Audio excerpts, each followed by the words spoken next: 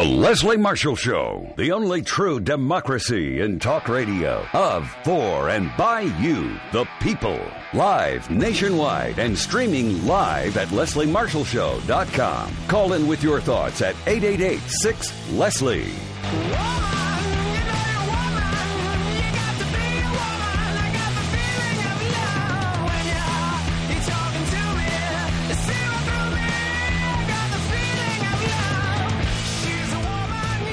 And welcome, good afternoon, welcome to the Leslie Marshall Show. This is Michele Jawando here on the Leslie Marshall Show, and I'm coming to you with a special end of the year show. This is my last show for the year, and I just want to thank all of our Leslie Marshall Show listeners and all of the questions that you both ask on Twitter and follow through. It has meant a lot to bring to you, sometimes every week, questions and great conversation, and I cannot end the year without saying a special thank you to the team on the show: Mark, Andrew, Sally, Raman, Dara, many who have helped to support the show and make it what it is. So with that, let's get right in. If you want to join the conversation, and I hope you do, give us a call at 888-6-LESLIE. That's 888-653-7543. And joining me, this election, the impact of this election has been felt in more ways than one. And one of them that doesn't get as much attention, and I love the show and I love bringing the show to you because we take the opportunity to really talk about issues that other people often miss. And one of them is the impact of this election on communities that are typically targeted for hate crimes. So let me share some specific facts with you. The FBI recently released that 5,850 hate crimes were reported in the United States in 2015, a 7% increase from 2014. And what we've seen from the election, that there's been almost 1,000 hate crimes committed to various communities. And so joining me in studio and on the phone is an amazing group who are going to join me to dig into this a little bit. Anisha Singh, she's the campaign director at Legal Progress at the Center for American Progress. You can find her on Twitter at Anisha_S113. Also joining me in studio is none other than Faith Freed. She's the legislative associate at the National Council of Jewish Women. You can find her on Twitter at NCJW. On the phone, you will find Simranjit Singh. He is the assistant professor of religion at Trinity University and a senior religion fellow for the Sikh Coalition. You can find him on Twitter at Sikh, SIKHPROF. And last but definitely not least, Donna Austin. She's an anthropologist and a doctoral candidate at the Department of Anthropology at Rutgers University. You can find her on Twitter at Teenie, MUSLIMAH. Welcome, everybody, to the show. Thank you so much for having us, Michele. So, Anisha, I'm actually going to start with you and Faith on this. Why is this an issue that we just don't hear that much about, but it's obviously hitting some communities more than others?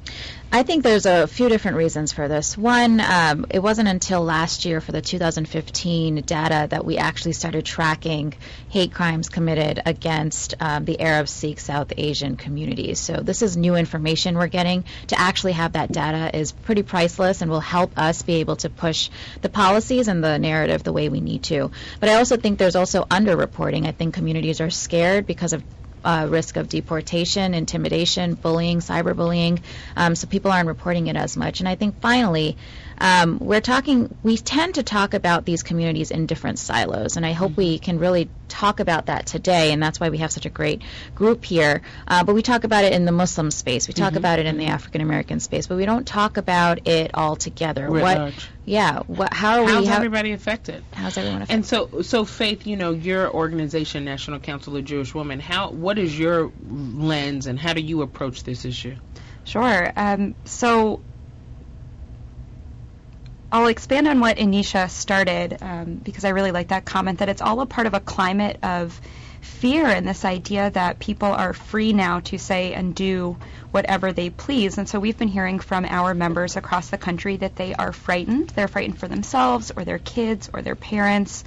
And I want to add, not just frightened for themselves, but frightened for members of their community that are also being targeted, their Muslim friends, their immigrant neighbors. So that's what we're hearing from our members.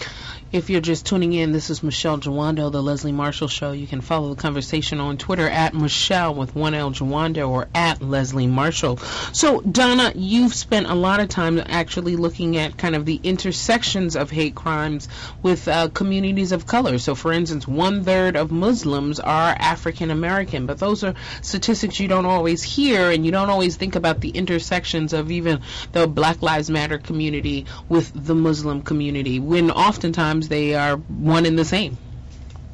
Yes, absolutely. I mean, a lot of my Donna? my research. Yes, hello. Let me just turn to Simran in the interim. Simran, you have spent a lot of your research on really tracking and being a voice for the community and really talking about supports for the community. What are some of the things that you're finding?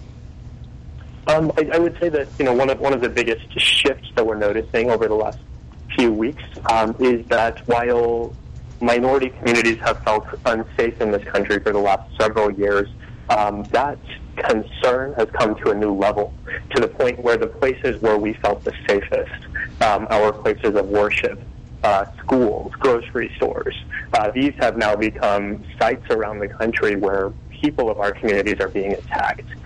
School bullying is at an all-time high rate in the last 15 years. These hate incidents are occurring not just to us, but also our family members. And so these concerns, they're very real for us. They're very personal. And there's no telling when something can happen. So the vigilance, the level of vigilance, has really become sort of to such a level that there's no moment in which people of our communities are able to let down their guard. It's on the forefront of our minds because it's an issue of safety and security for us and our families.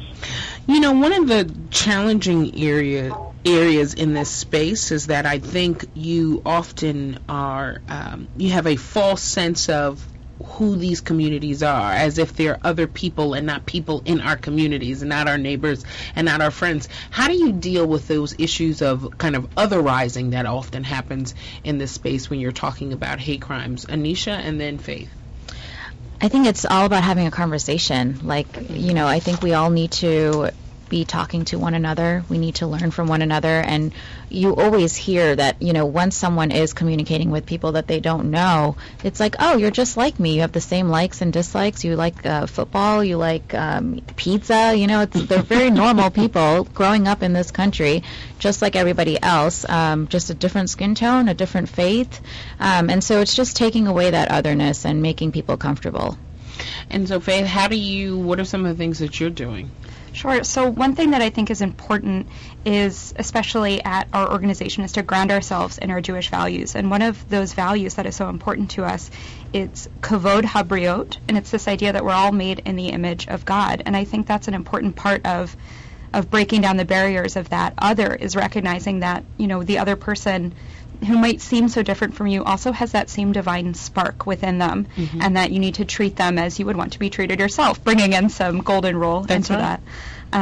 So that's something we've really been encouraging our members and just ourselves to do, is to recognize that spark in each other. And Donna, how do you use your research to kind of further this conversation and kind of illuminate the challenge that we have happening right now? So my research actually deals very intimately with the challenges faced by communities that are marginalized, particularly doubly Muslim communities, marginalized by race and by religious identity. And so, for me, it's, in my writing, in my speaking, my public speaking, interfaith events, activism, there's all sorts of ways that I bring that to bear and share that information with the public through a variety of mediums to get the word out and to raise awareness about the specific ways that these communities are targeted and vulnerable. And so we're going to get ready to go to break in a moment. But before we go, Simran, when you think about, others who say that we shouldn't talk about these issues or they're overblown, what is your response to that? Because that's something you definitely hear from time to time. Yeah, that's right. We hear it not just time to time, we hear it often. And my response to that, and my response to that is, there is a gap in our understanding in this country right now. People who don't experience the types of discrimination that minorities experience don't understand what it's like. And so sharing these experiences and telling our stories is actually a way that we can bridge these gaps. Mm-hmm. So I feel it's critically important that we not just tell our own stories, but we amplify the stories of one another so that people understand what's actually going on in our country. So this is Michele Jawando on the Sally Marshall Show. We're going to take a quick break, and when we come back, we'll finish the conversation. Leslie Marshall, real people, real life, real talk. Give her a call now at 888-6-LESLIE.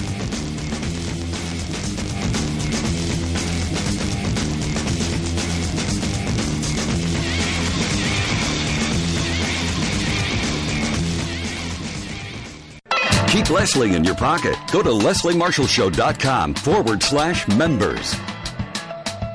And welcome back.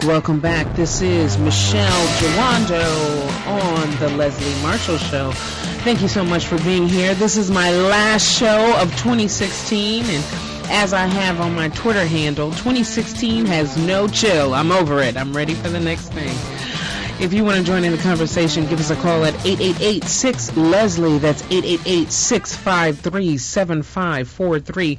So, Donna, this was a question that I really wanted you to talk about. I don't think most people know that 1/3 of Muslims are black, and I don't think most black people know that 1/3 of Muslims are black. And when you think about the intersections of great movements in this country, they have always been intersectional. So if we think about now this kind of anti-hate, anti-discrimination movement moving alongside the Black Lives Matter movement, there is some power there. Talk a little bit about kind of your work in those spaces. And this is certainly a commonly misunderstood. Hello? Yeah, we're here. I'm sorry. It sounded like we went out again. There's a lot of common misperceptions about exactly who the Muslim community is. When we talk about hate crimes, when we talk about Islamophobia, we don't really think very often about black people being impacted by it. And we think about talking about drawing alliances between movements when in fact many of these communities are one and the same. And this goes back to, this is not a new thing, right? Actually, the foundations of Islam, the first Muslims in the U.S. are actually African Muslim slaves, right, from West Africa, and so there's a very long tradition of African American Islam going back to the foundations of this country, and this is also these issues of freedom struggles, right, which is something that I look very closely at in my movement. We think about figures like Malcolm X, when we think about the influence that he had on the emergence of the Black Panthers and Stokely Carmichael and the whole Black Power movement. There's always been a very close alliance between racial freedom struggles, right, and Muslim people, right, involved in those freedom struggles, right. And so it shows up interestingly in this particular moment because we have a moment where both anti-blackness and Islamophobia are kind of on steroids, right, in the public discourse. And so the challenges faced by those communities is not only being victims, right, of hate crimes and state-sponsored brutality and profiling, right, by law enforcement, both as a religious subject and as a racial subject, right? So you might experience both at the same time. Yeah. Right? Let me bring Simran into this conversation. Why do you do the work that you do? And I want you to get personal because I think often that people have this idea. I don't think many people quite even are familiar with the Sikh religion and the distinction. But why do you do the work that you do? Yeah, I appreciate you asking me to get personal because it is a very personal reason why why I am in this world. I grew up in Texas as a Sikh American, and you're right. Nobody really knew who I was, and you can imagine what it's like growing up with a turban and brown skin in the middle of Texas. It wasn't easy. A lot of my personal experiences were shaped by discrimination, especially after 9/11, and seeing how various communities, not just my own, and various close friends of mine who belong to various different backgrounds, experienced the same sorts of discrimination that manifested itself in different ways. That really pushed me into this world. I think it gives a certain power for me to be able to speak to racism and xenophobia as someone who has been targeted in discrimination since my childhood. When I stand in front of people and say that anti-Islam or anti-black racism is unacceptable, it means something because people know that I experience it myself. And so that power of allyship, the intersectionality you're talking about, that is what I have found to be actually the most powerful tool in this fight. I would agree. Anisha, I'm going to ask you the same question. It's personal for me, too. I mean, growing up, I never really questioned my faith or questioned, the concept of America and the fact that I am an American until after 9/11, when suddenly I was going to my temple. It's called Gurdwara for Sikh worship, and the uncles who have turbans were scared and talking about the incidents that they were experiencing of hate, the kind of hateful language that was being used against my community, the fact that we had to have police cars outside of our temple just to protect us, the fact that a lot of these uncles had to wear little American flag pins just to show, no, I'm American too. All of that kind of woke me up and made me just hurt, and it influenced me, and I started volunteering for Sikh organizations, and here we are, and it's so sad to see that now we have an uptick of hate at the levels that we saw right after 9/11 once again, and this work is more important than ever. All right, Faith, I'm going to give you, the time goes by way too fast when it's good radio, so I'm going to give you the last 30 seconds. Where do we go from here? So that's a great question. I think we need to do a number of things. I think we need to reach out to each other. We need to confront hate and bias in our own communities. We need to recognize each other as partners in this fight. And we also could do with strengthening hate crime laws in this country. Not every incident of bias is technically a hate crime, but many are. And 5 states don't even have hate crime laws: Arkansas, Georgia, Indiana, South Carolina, and Wyoming. And I will end with these crimes are not just crimes against one person, they're crimes against our communities and truly the fabric of our nation, these incidents. And, and it's so important to count every single one. That's right. They're all important. Faith, Anisha, Simran, and Donna, you have been wonderful. The time goes by way too fast when it's good radio, but that's what you get here on the Leslie Marshall Show with Michele Jawando.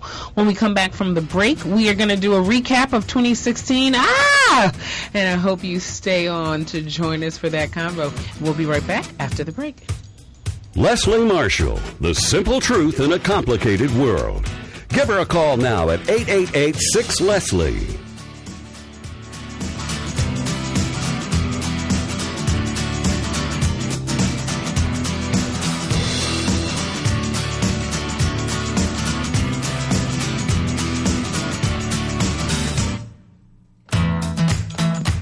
You're listening to The Leslie Marshall Show.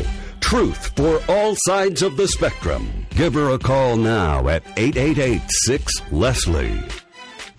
Welcome back. This is Michele Jawando coming to you live for the last show of 2016. Can't believe where the year has gone. And I can't wait for this panel to move forward. So let me just get the ball rolling. If you have a question, you can follow us on Twitter at Leslie Marshall or at Michele Jawando. Give us a call at 888-6-LESLIE. But I am back in studio with what I like to call my all-star team. Yes. These are the troublemakers, the ones, the movers and the shakers, the ones changing the game in all of their spaces.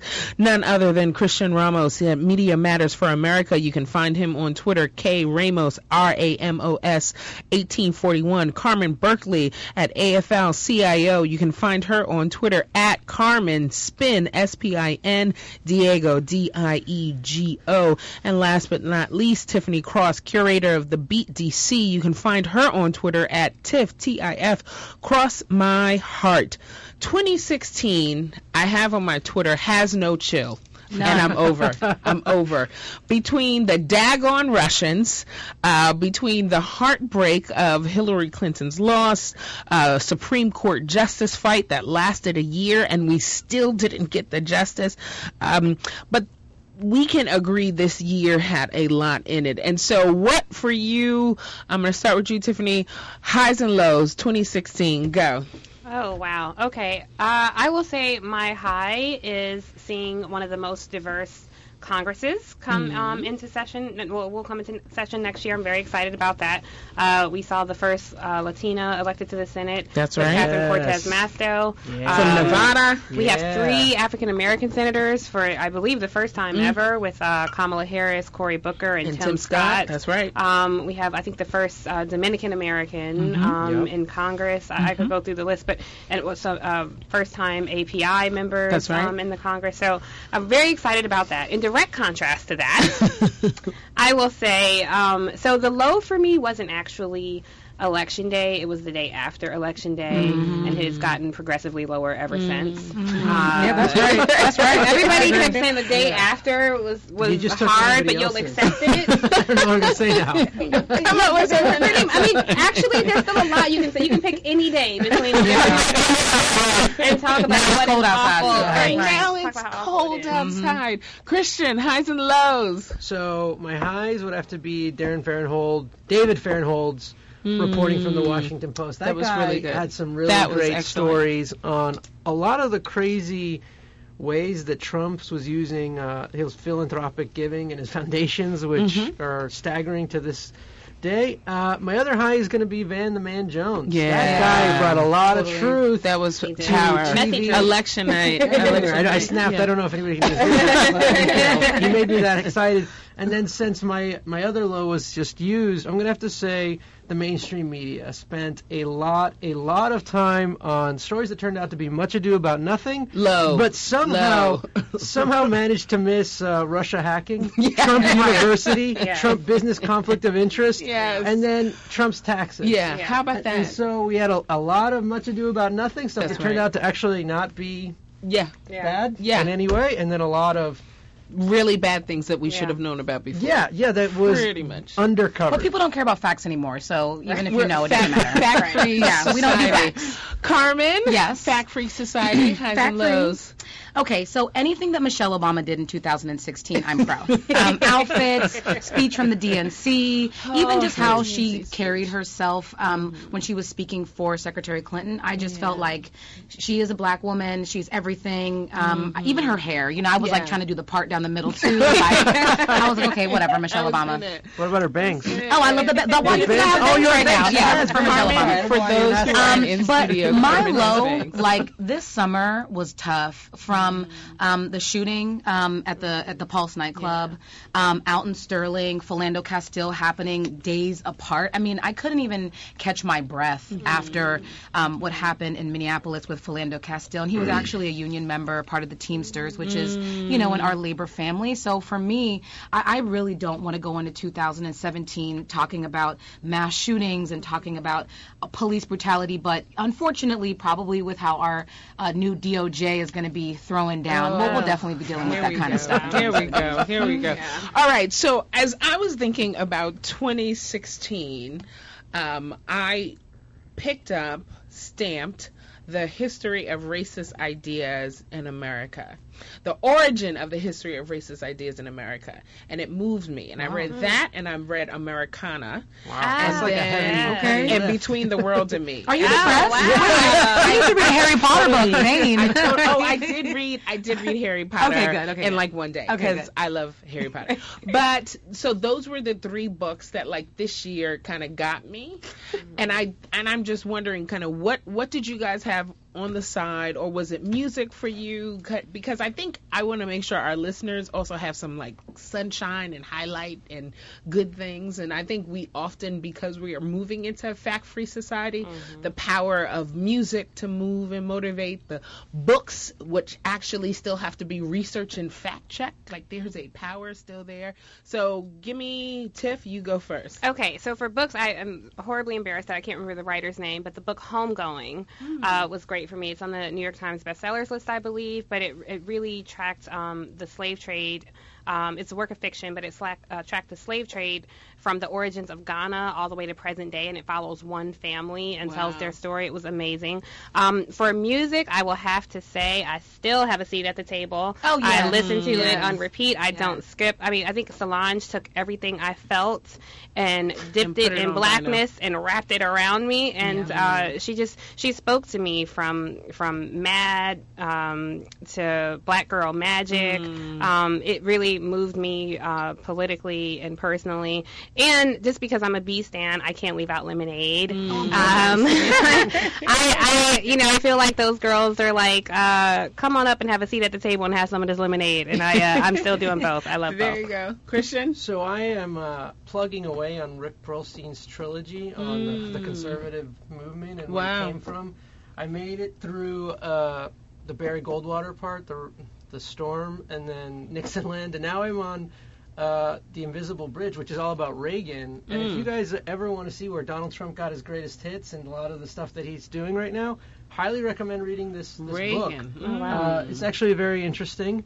Also an entertainer. Yeah, also an entertainer. No, that's what I'm saying. There's a definite, definitely playbook that they're playing off of.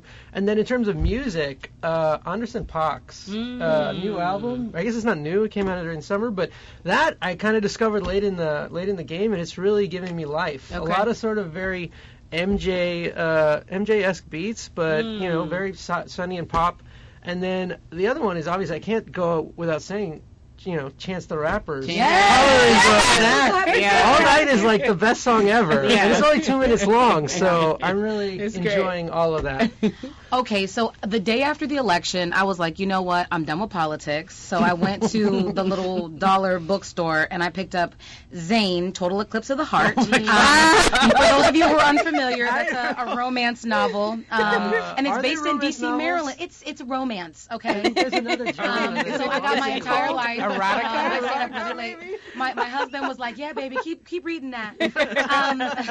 So I went to my top 2016 songs on Spotify because I couldn't remember what I was listening to. A lot of Kirk Franklin. He came out with an album this year because obviously I needed to smile and want to be happy. Also, Rihanna, Be Better Have My Money, Needed Me. I know a lot of people on the internet are hating on Drake, but I'm all about the emotion. I love Drake. I'm cool with it. So I'm going to hit you guys with like the soundtrack that I have played on repeat for the last 2 weeks. Moana from Disney. Now, let me just tell you, that soundtrack in that movie is amazing. So for all my Leslie Marshall listeners, please, I am repping for Disney, but the soundtrack, there's no love interest. This is about empowerment and a connection to your ancestors, and like knowing that in spite of the challenges, there is a way forward. And then Lin-Manuel Miranda is just a genius. Like there's like a hot hip-hop reggae beat, and there's a crab that sings it. So that's all I got to say. So listen, my Leslie Marshall listeners, we're going to take a quick break, and when we come back, I want to know the way forward in 2017. You're in studio with Christian, Tiff, and Carmen, and none other, me, Michele Jawando, and we'll be right back after the break. Leslie Marshall, the simple truth in a complicated world. Give her a call now at 888-6-LESLIE.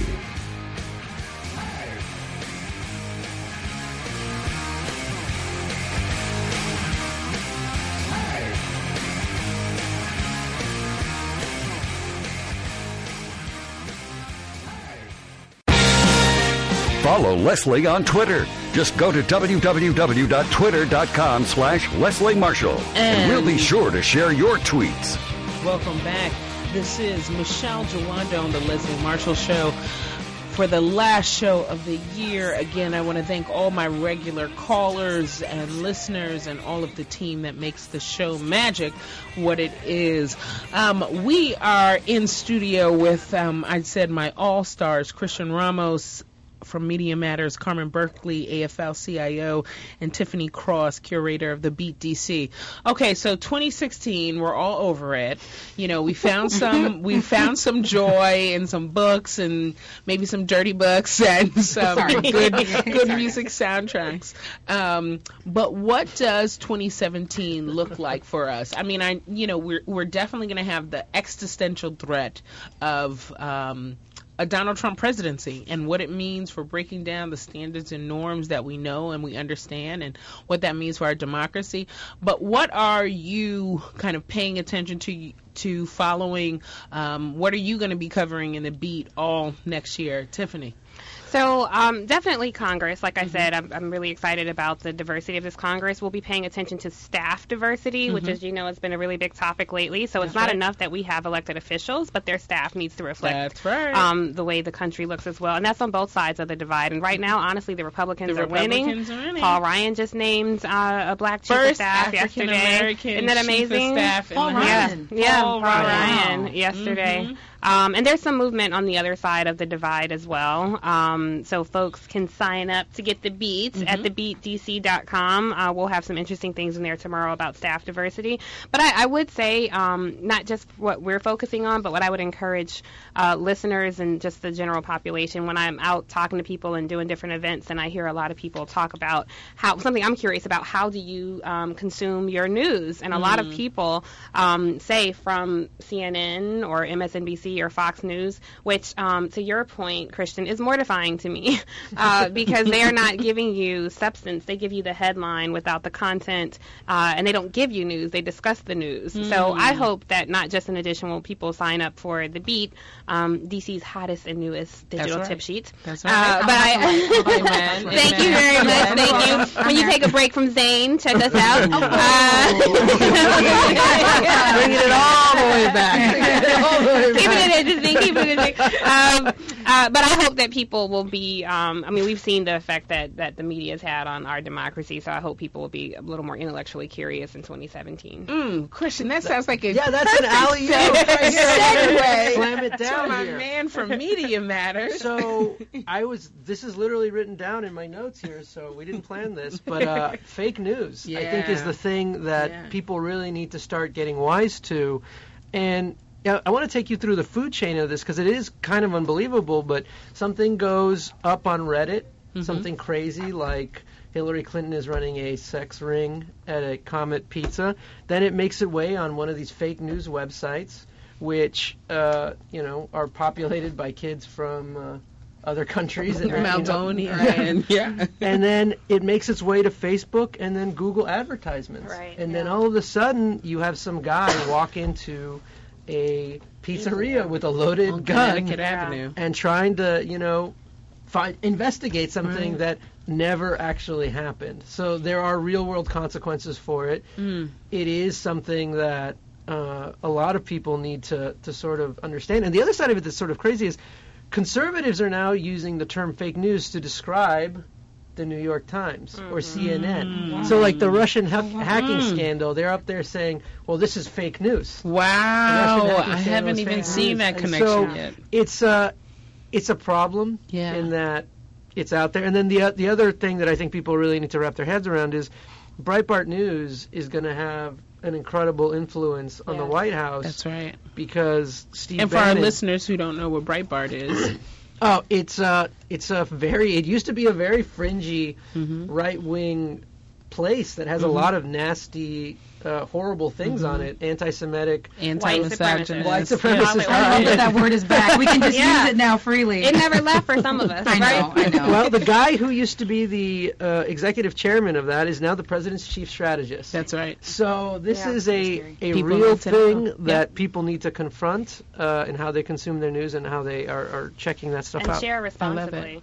Can I quickly just add to your point? The New York Times just named their team who will be covering the White House. There are 6 reporters, and can you all guess what they all have in common?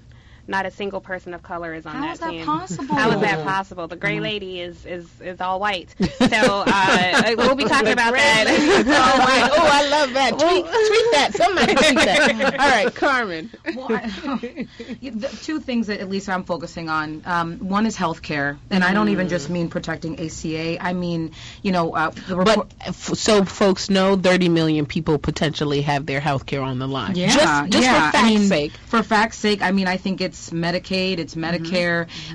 We saw that the African American teen pregnancy rates are as low as humanly possible right now. I mean, that happens because there is an investment in health care all around. There's an investment in sexual health in the states. And so, to me, when Republicans come in office, they always come after our health care. And I think that's something that, particularly communities of color really need to come out strongly on, even if they don't fully understand. They need to protect, my health care as a 31-year-old and my grandma's health care who's 92. That's right. I mean, I think grandma. My grandma is the bomb. I cannot wait to eat her food. Yes. I think the second thing is, the jobs numbers right now, I mean, unemployment is also, at a low. Yeah. And, we're looking at 4% numbers. We know for communities of color it's probably a little bit higher. But, Trump, he promised that he was going to put people back to work, and that's the reason why people voted for him. So I really hope he makes good on that promise, because if he doesn't, he's putting a lot of our lives in danger, and specifically communities of color. He's going to put our lives in danger if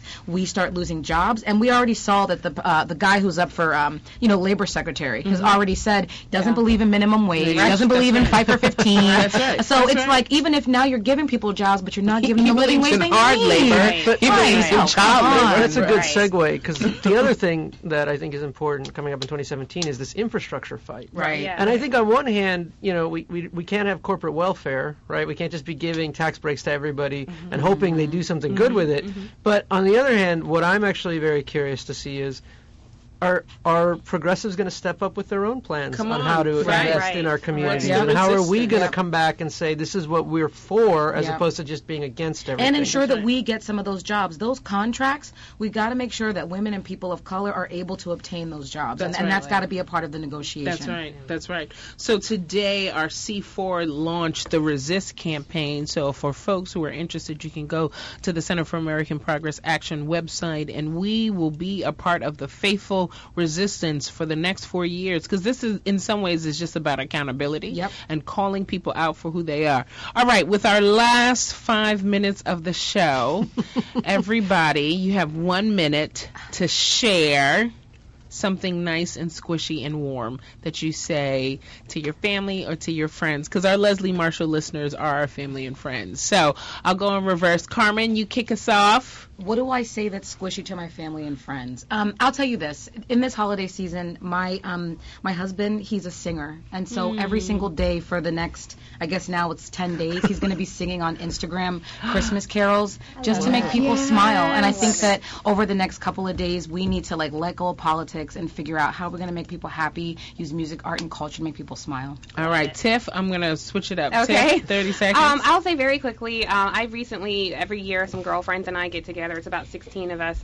We've been friends since 2000, and we call ourselves the Grits, girls raised in the South. Shout out to all the Southern ladies. And we celebrated 16 years of friendship, and so we literally called it our Sweet 16. And it was just a really nice time. People are married, they have kids, and they have their own families, but I think something magical happens when women come together, and it's just us in our space to celebrate each other and uplift each other and be warm and sisterly. So I just want to give a shout out to all the sister friends out there. And embrace each other, because it's not everybody has that circle, and you really do get uplifted in the company of other women. Christian, close us So out. my family, in particular my wife, who always puts up with me when I call, and I'm like, whoa, I don't know what just happened here. And I'm kind of like, this is not a good look, what just happened. And for being my rock and always telling me to pick up my underwear and do the dishes, because you know what? People need that in their lives. They need when that. Everything is going to heck and high water, sometimes you got to do do the dishes. Sometimes you need got to to walk the dog. That's Sometimes right. you got to tell your wife you love her and That's that she's right. beautiful. Oh, And you just leave it at that. You better make sure she hears this. Yeah. But she does. She does hear it every day. That's what I tell her when I get home. And I'm going to say a special thank you to my husband, my husband is fine, y'all, but he's also my support system in rock, my amazing kids, the amazing Leslie Marshall team, and our listeners. I wish you the best to the end of 2016, but more, and the best is yet to come in 2017. This is Michele Jawando. Thank you for listening. I'll see you next year.